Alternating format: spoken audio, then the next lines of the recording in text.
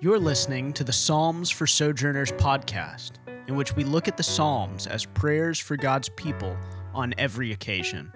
We hope it's a blessing to you.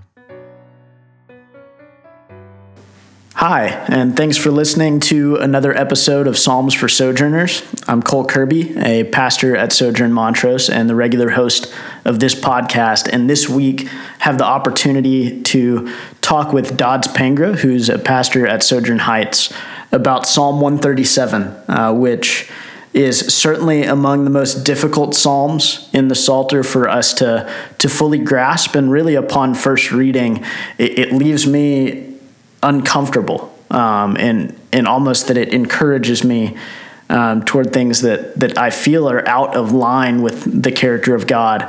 But I believe that in this conversation with Dodds will shed some light and some clarity into how we can faithfully pray this psalm and some of the historical context and imagery in the psalm that really makes it turn from something that is uncomfortable to something that is a beautiful comfort, I believe, for the whole church. And so I hope this conversation is a blessing to you.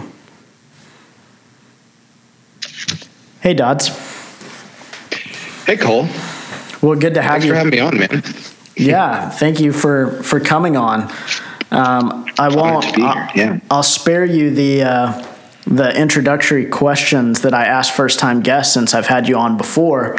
But it's good to have you. I'm glad that you chose to join us, and especially in light of the psalm that we're going to discuss. I think that your insight will be particularly helpful. I hope so. It's just like you were saying, Cole. Psalm 137. After even 2 or 3 readings, we're kind of maybe we're happy to just say, you know what? Let's go from Psalm 136, where His steadfast love endures forever, and let's move on to giving thanks to the Lord in Psalm 138. Yeah. But this is such an important psalm, and a psalm of exile and lament, and a psalm of imprecation. And I do hope that in our conversation today, just our engagement with this particular psalm and other psalms, other imprecatory psalms that call really for God to avenge, to really imprecatory psalms that call curses down upon God's enemies, that we would be able to engage these psalms in a way where it really kind of opens up our prayer and communion with God, and our engagement to live as kingdom come people. And so, I hope it's just encouraging, and that we can wield this psalm as if it's as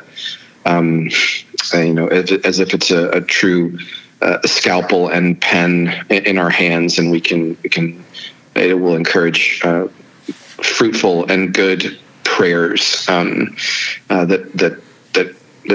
that call for the kingdom, that cry for the kingdom to come more and more into focus in our lifetime, and in our neighborhoods and homes and relationships. So yeah, that's good.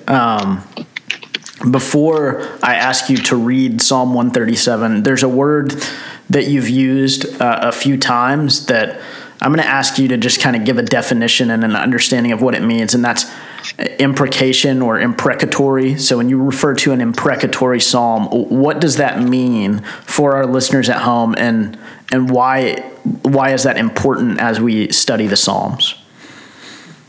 Yeah, well, imprecatory, it's definitely not a word that we use very often, but it really, the word itself, to imprecate, means to invoke a curse upon. It's calling down a curse upon. It just like it says here, like the psalmist says, it's calling upon God's particular vengeance, His judgment against those who oppose Him, against those whom the psalmist and his people have been hurt by. And it's, if we consider the fact that the Psalms really do give expression and guidance to all of our thoughts and feelings. It includes our lament, as obviously as the first part of the psalm does, but it also includes our anger, our really even righteous anger, and it's, again, that is something that we are wrestling with, because this psalm doesn't just tell us, and imprecatory psalms don't just tell us, oh yeah, it's fine to be sort of unrelentingly wrathful in your prayers. That's not. We are definitely a people who are characterized. We need to be characterized by blessing, but still,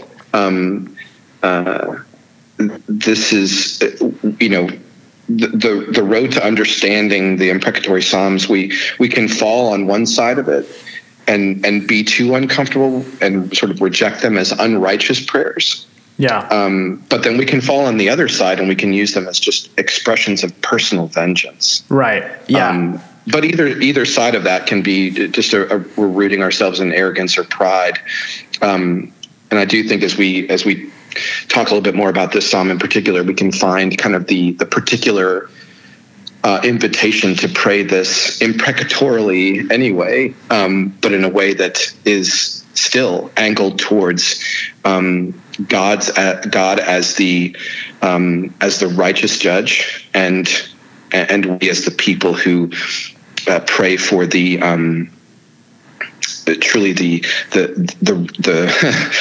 transformation of our enemies, the transformation of God's enemies. So that's helpful. I think that I look forward to talking a little bit more about how it is that we can faithfully pray curse upon our enemies or even neighbors.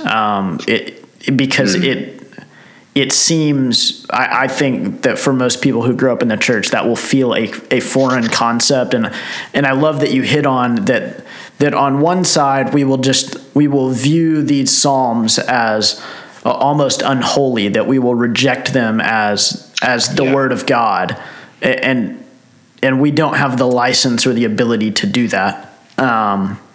But then on the other side, which I was telling you before we started recording, which is where I'm tempted to fall, is toward kind of this unrelenting wrath, where in the sight of wickedness, the darkness in me, my sin patterns kind of lead to me wanting full destruction for my enemies. I don't want to pray kindness toward my enemies, which is very much in line with the person and work of Christ. But I want to just pray destruction, and so I look forward to those kind of finding the right and proper. I won't even say middle ground, because I don't think it's a compromise. I think it's just a third way that's better. But with that being said, would you read through the psalm and then we can discuss it a little more?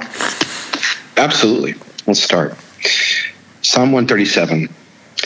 By the waters of Babylon, there we sat down and wept when we remembered Zion. On the willows there we hung up our lyres. For there our captors required of us songs, and our tormentors mirth, saying, "Sing us one of the songs of Zion." How shall we sing the Lord's song in a foreign land? If I forget you, O Jerusalem, let my right hand forget its skill. Let my tongue stick to the roof of my mouth if I do not remember you. If I do not set Jerusalem above my highest joy. Remember, O Lord, against the Edomites, the day of Jerusalem, how they said, lay it bare, down to its foundations. O daughter of Babylon, doomed to be destroyed, blessed shall he be who repays you with what you have done to us. Blessed shall he be who takes your little ones and dashes them against the rock. Well, thanks for reading that for us. All right, to start kind of discussing the psalm more specifically, I'm going to ask two things, and that's first that you you kind of provide just kind of an overview or outline of the psalm, a brief understanding of what's going on, just kind of make comment on the poetry, because hearing poetry over a podcast is sometimes hard to immediately decipher what's going on. So tell us what's going on in the psalm, and then if you could provide some context for the psalm, because this is coming out of a specific historical moment for the people of Israel. And so if you could speak to that a little bit. Yeah. So, I mean, contextually, we see the psalmist reflecting on the time when Judeans lived by the rivers of Babylon. They were exiles grieving over the judgment that Babylon had brought upon them. And in these first 6 verses, we really see like this really tearful, sad, hopeless picture of these God's people in a foreign land, removed from their beloved city. They speak so Jerusalem, it's above my highest joy. Like it's like I have a highest joy, and Jerusalem is even more than that.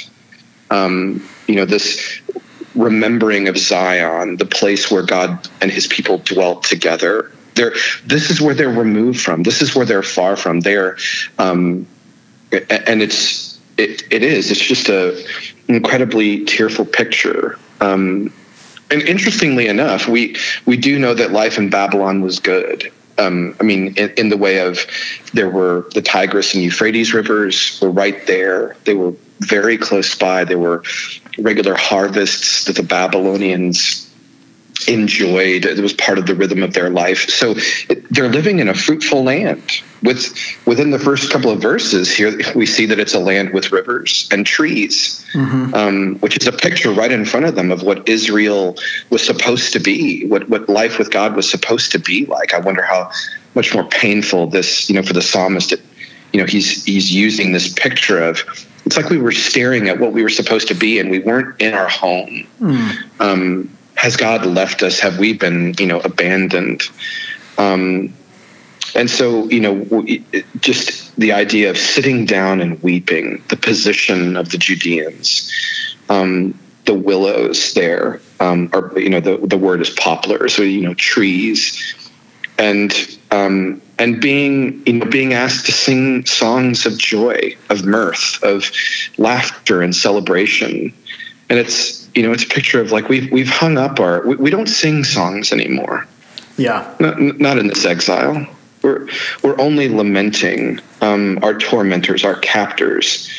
Now, and we could kind of read we could read it a particular way. Are the tormentors saying, sing us a song of Zion, like in kind of a mocking way? Is it like, oh, come on, guys, sing us one of your great songs? Or is it, or are the Babylonians enjoying, their fruitful land with these captives, and just saying, hey, why don't you sing one of the great songs of your God? We don't know necessarily the characteristic there, but anyway, all that to say, but in response, they say, how can we do that? Like if I forget my highest joy, like I might as well never play again.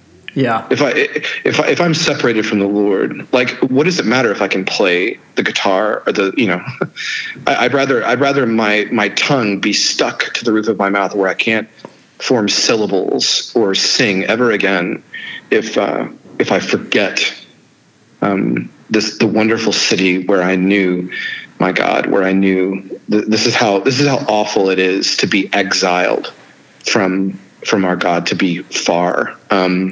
Yeah. But then in verse 7 it turns, and so all of a sudden we see the psalmist saying, Lord, we put all of this in your hands. Avenge us. Repay to our captors and our tormentors what they have done to us. And then, of course, in verses 8 and 9, these are the verses that make this like this is where it gets challenging. And we say, okay, maybe we should cut off verses 8 and 9. We can't pray those. We can't say those. But the psalmist does. He calls upon God to judge. He calls the judge down from his judgment seat to enact vengeance on behalf of his people to whom he has made promises. And like it says there, blessed shall he be who takes your little ones, Babylon, and dashes them against the rock. Okay. Yeah, that's where it gets really difficult for us. Before we touch on that, because I think that will probably be the majority of our conversation from here on out. Yes. I think that it might be hard for someone who is a little less familiar with the history of Israel or the Old Testament in general to understand why the Israelites would be so despairing about being removed from their homeland.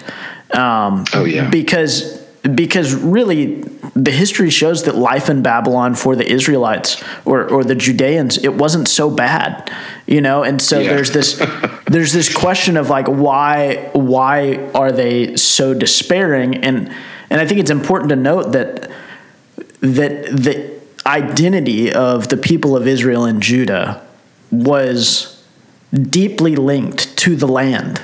And it has been throughout the entire history of their people, going back to Adam, right, who's exiled from the garden, cast out into the wilderness, and then the promise given to Abraham that God will take him to a land that he will show him and establish him there. And then there's all the story through Genesis and then the Exodus, and finally the people are led by Joshua into the land and are experiencing this prosperity of a homeland that's flowing with milk and honey. And so to be removed from that is to be robbed of identity. And so I think that's why it's so important it's not just that they were homesick.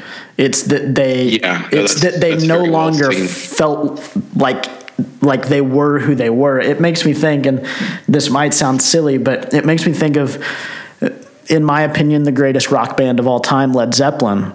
And when their drummer, John Bonham, died, they stopped. They never played again as Led Zeppelin. They never recorded again. They never toured again because they weren't Led Zeppelin without him. Sure, they could have found another talented drummer who could have learned the songs, and they could have played the songs and made a lot of money touring, but their identity was so linked in the particular musicians that made them up that to lose one of them was to lose the whole thing. And that is how it was for Israel in the land, or Judah in the land, is that to be removed from Jerusalem, the place where the temple was and God's presence dwelt, to be removed from that was to no longer be who they thought they were. Yeah, absolutely. I mean, I think you said it perfectly. It is, but it's not just where we are; it's who we are. Right. And to be in exile was who are we anymore? If we're not in Zion, if we are not in Jerusalem, if the presence of God is not there, if we're not, as you said, in the land, if we have not returned to the place of shalom, then everywhere else is chaos. Everywhere else is hopeless. Right. Even if there's a harvest. How deeply. Yeah. Even if so, it's like, great, there's rivers. Great, there's trees. Great, there's harvest. Great. We're being asked to sing evangelistic songs of Zion. Right. It doesn't matter if we are outside the land and outside the presence of God. Yeah, it's unfathomable to try to wrap our heads completely around what they would have been feeling and the kind of lament that this would have provoked. Yeah. And so then that sort of lament leads to the anger that we see in the final 3 verses. It makes me just think about how often it is when something so awful to us happens that almost just disarms us into crying, just almost immediately. Have you ever had that moment where something so painful happened that you just immediately went into tears? Yeah. And after that initial, that there was a deep seething anger that came out of that. So, yeah. Just the progression there is not hard to believe. It's not like we go, well, gosh, how did they get to anger out of this sadness? It's like, oh, I think we have, if we have suffered some great injustice that brought us to tears, anger became another bedfellow quickly after or along with it. Yeah, and I think that's really well said, because it is the natural progression of an individual or a people group to say, like our lot is so horrible that we're full of sorrow and we'll weep. Mm-hmm. But then, as soon as our tears are beginning to dry, we will say, "You did this to me." Oh man! You did this to me, and you deserve whatever it is. And that's very much what the people of Israel are doing, or the psalmist is doing. He's saying, okay, this is horrible. And then he says, remember, Lord, what they did to us. And you have to avenge us because what they've done is so bad. And so with that being said, what do we do as Christians with, O daughter of Babylon, doomed to be destroyed, blessed shall he be who repays you with what you have done to us. Blessed shall he be who takes your little ones and dashes them against the rock. Yeah. Like, is that just an overflow of anger, or is that like a faithful prayer? Yeah. And I do think, I think we lean into the fact that God in the Psalms has given us truly 150 examples of how to pray to him. So we really have been given, while we ourselves may not necessarily ask for God to remember the Edomites are in this day and age, we will definitely ask him to, in light of where we feel like the enemies of God or our own enemies have done such great injustice to us, or great injustices in the world. This is an example of how we can pray in our lament and anger.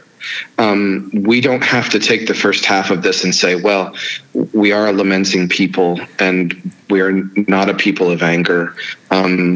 So 7 through 9 don't apply, or 8 and 9 don't apply. But we have to remember that our God, one of the things that he says is I'm a God who is slow to anger. That's his part of his nom de plume is I'm a God who gets angry. I just am not.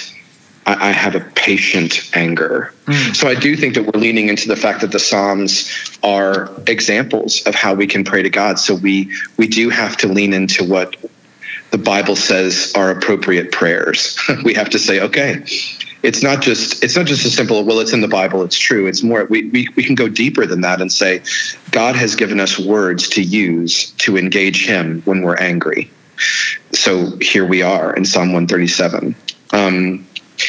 I do think, and I'm taking this from James Jordan. He says that, because as we see here, what the psalmist is doing is he's calling upon God to be the judge. Yeah. He's calling upon, like you said, he's calling upon God to be the avenger. And the way that James Jordan puts it is that God's judgment comes in two forms. One form is judgment unto utter destruction, but the other form is judgment unto resurrection.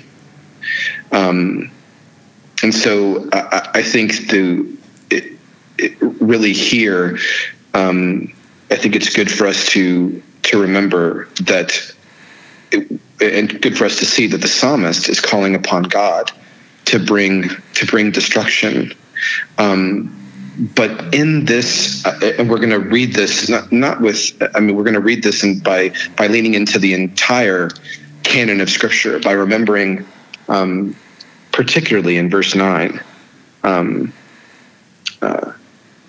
of what it means to be dashed against the rock. I know that at first reading, what we can read there is, okay, so we need to take the offspring. The way that we're going to destroy Babylon is, or the way we're asking God to destroy Babylon and Edom, is to take their children and to throw them against the rocks so that they will come to an end. But I think what is, and again, this isn't what we're doing is we're looking at what the rock means here, because the rock here is a singular rock, and so in terms of and I think really understanding this prophecy against Babylon is to remember that the rock here is God. Dashing the children's heads against the rock is not an image of utter destruction, but of salvation. Yeah, it is the psalmist praying that, Lord, destroy your enemies in a way that it leads to their resurrection. Strip Babylon of its arrogance, strip it of its pride, dash the children against the rock. So that what happens is their death happens, but it's a death that leads to resurrection, where they come to know the God of Zion, where they come to know the God of Israel, they come to know the God of Jacob, and really, what we can see here is either a man falls upon the rock and is saved, or the rock falls on him and it crushes him. That's from Luke chapter 20. Yeah. So, and with this call toward the destruction of Babylon, there really the theme that of recreation that's introduced to us in the Hebrew Bible and that continues throughout the entire New Testament is that eventually all of the nations of the world will be destroyed, and only Israel with Jerusalem at the center will remain. And and that, that is what Revelation tells us, the finality of things looks like, is that all that is left is a new Israel with a new Jerusalem. And it's easy to read that, especially in the historical context of Israel being in exile in Babylon and really angry and sad, that the thought is that Babylon would be vanquished through death or genocide, right? Like, let's take all their little ones and kill them, right? And yes. Israel is not unfamiliar with those sorts of plans. That's what was happening to them in Egypt. And so it's easy to imagine that is the thought. And even if it was maybe the baseline thought of the psalmist, the story of redemption in the Scriptures shows us that there is an even more glorious possibility for Babylon, which you're hinting at, right? That the resurrection of Babylon, that Babylon as we know it would be destroyed so that a new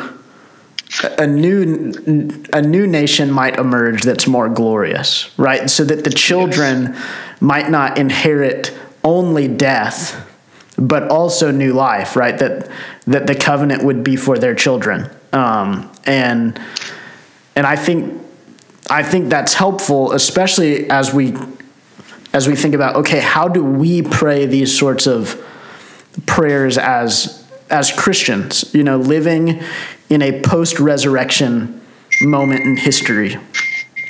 What does it mean for me to look upon my neighbors or enemies of the church or just those who take advantage of the weak and the vulnerable? What does it look like for me to pray curse upon them? Yeah. I think, it's just in your explanation of that, it got me thinking about like, wow, like it to pray for our enemies means that in a way we're doing just what the psalmist is doing here. We're saying, Lord, you know what happened with the Edomites. You know what they said. You know how they came and destroyed. You know what happened to Babylon. You know that we're here now. You know who is exploiting people in the world.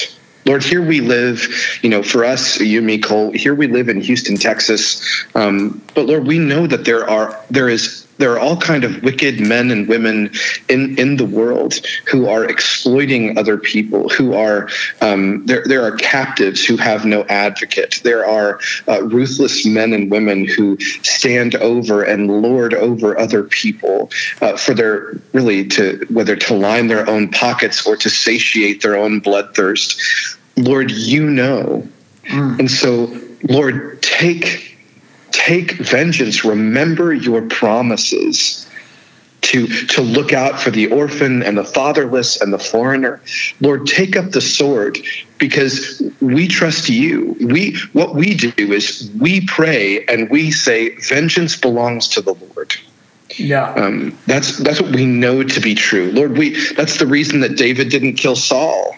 Right. Is because he said, no, I'm not going to take the throne. I'm going to wait for the Lord to give me the throne. The Lord is the one who picks up the sword. I don't. And so what that means, I think, for us practically in praying is that we just like the psalmist here get to say, Lord, I entrust your enemies. I entrust their end to you. And what I pray for is that you will bring your true enemies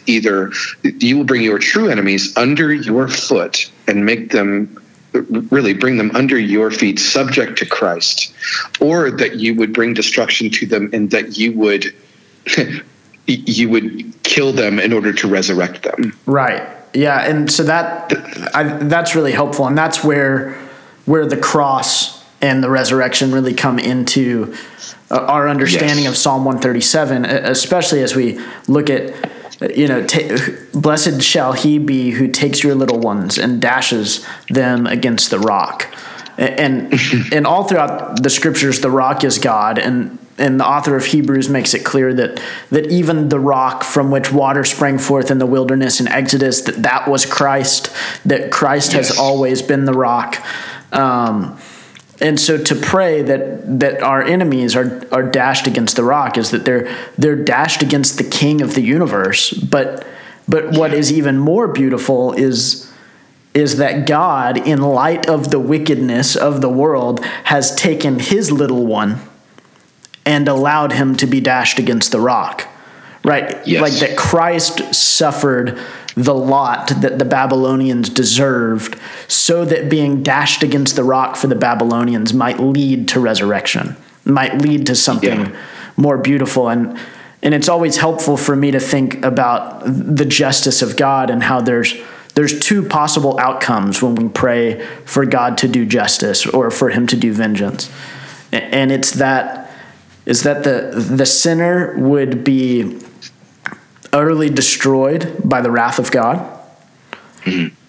or that the sinner would be utterly destroyed by the wrath of God as carried out upon Christ on the cross, and therefore made a friend. And so either the enemies of God can be destroyed, which makes the world and the universe a more glorious place, or the enemies of God can become his friends through Christ, which makes the world a more glorious place. And so either way, the wickedness is gone, right? Because we were once those who were enemies of God, right? Paul makes that clear. And yet through Christ, he has called us his friends. And what the scriptures tell us is that makes the universe better. It makes it more glorious. That no more are we enemies to God, taking advantage of the weak and the vulnerable in pursuing selfish desires, but we are the slaves to righteousness, sons and daughters of God, and pursuing the interests of his kingdom. And that our former selves, which were wicked, have been dashed against the rock and are no more. And that new versions have emerged. And so I could pray for my friend who might be walking in in utter destruction for himself and for others. And I could pray, Lord, would you bring him to nothing? Right? Would you do your justice upon his life where he has laid to ruin his own life and the lives of others? Would you lay him to ruin? With the end being that a new man emerges through faith in Christ and would become a friend of God. Not just that he would, be left alone and pitiful or even dead, but that he would be redeemed through the justice of God as played out on the cross. Yeah. I think it's perfect and beautiful. Exactly what you're describing, like this, the way you just described, that is how this psalm encourages us to pray. And so we need not neglect this at all. I mean, we're even seeing in this psalm that Jerusalem was destroyed. Babylon will be destroyed, but both Jerusalem and Babylon will not be destroyed to their utter ruin. They will be destroyed in the way that leads them both to repentance. Yeah. It's the destruction where people are saved, even if they lose their cities, even if they lose their rivers and their trees and their lyres and their tongues, all of that. It will not matter if it leads to repentance. We will still sing one day, a happy day in the new Jerusalem, because it was these events that provoked repentance. So Lord, throw us against the rock. We could even pray that for ourselves. Yeah. Lord, there's still an old man, an old woman, in us that needs to be dashed against the rock. Lord, do it again. Yeah. Do it to me. Like really, like bring me to a place of repentance and resurrection. And so if that comes through 1 million deaths over the course of my lifetime, I know that you're a God who brings resurrection out of death. So don't utterly ruin me unless it's to the point of repentance. Right. And so that means, like, gosh, we can pray for everyone. We can pray for the enemy within, the enemy without. Yeah. We can pray, just like you were saying, God, Lord, bring my neighbor, bring my coworker, bring my goodness, for those who are married to non-Christians, Lord, bring my husband, bring my wife to a place, really ruin them in a way where only you will do. Yeah. And so, it just expands the use of this psalm so incredibly. Yeah. And I think that if we go back to the concept of the land and being in Babylon and being away from Jerusalem where the presence of God dwells, like there is a beautiful symbolism there for, thinking of the example of someone whose spouse is a non-Christian, that their spouse is living existentially in Babylon, away from the presence and union with God. And so to pray for their destruction is to pray ultimately that they would become a place where God reigns and dwells, rather than a place that is devoid of him.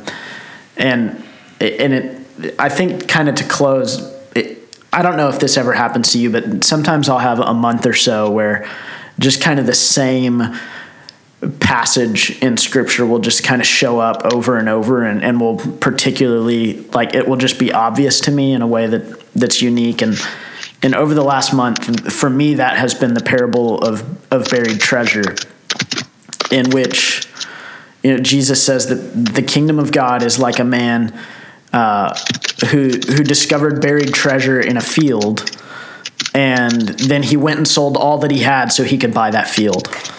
And so when we pray for destruction upon people, what we're praying is that they would be able to come to a place where they would sell everything they have in order to take hold of the treasure. That everything that they formerly thought they had that was valuable, that God would show them that it's utterly worthless in comparison to the treasure of his kingdom and his son. And that's just, it totally redeems the way that I would have prayed this psalm, probably apart from this conversation. I would have prayed it with anger and vengeance without the resurrection in mind. And so thank you for shedding some gospel light on it because maybe a part of the old man in me has died through this conversation, has been resurrected. Absolutely. No, I love it, Cole. Really just talking to you about this is reinvigorating for my soul and reminding me again of, of all the places where we are asking this. Even in the Lord's Prayer, your kingdom come, your will be done. It's saying, Lord, your kingdom, take over every other kingdom. Your will, subdue every other will. Subdue my will, subdue the will of my neighbor. And it just, and we get to pray that way. We get to beg God to remember his promises. He will. And we get to take like some real joy in crying out in lament and even anger for God to bring his enemies under his foot and to make enemies friends. It's incredible. Agreed. Well, thank you so much for joining me, Dodds. It's been a pleasure. Absolutely, Cole. Thanks so much.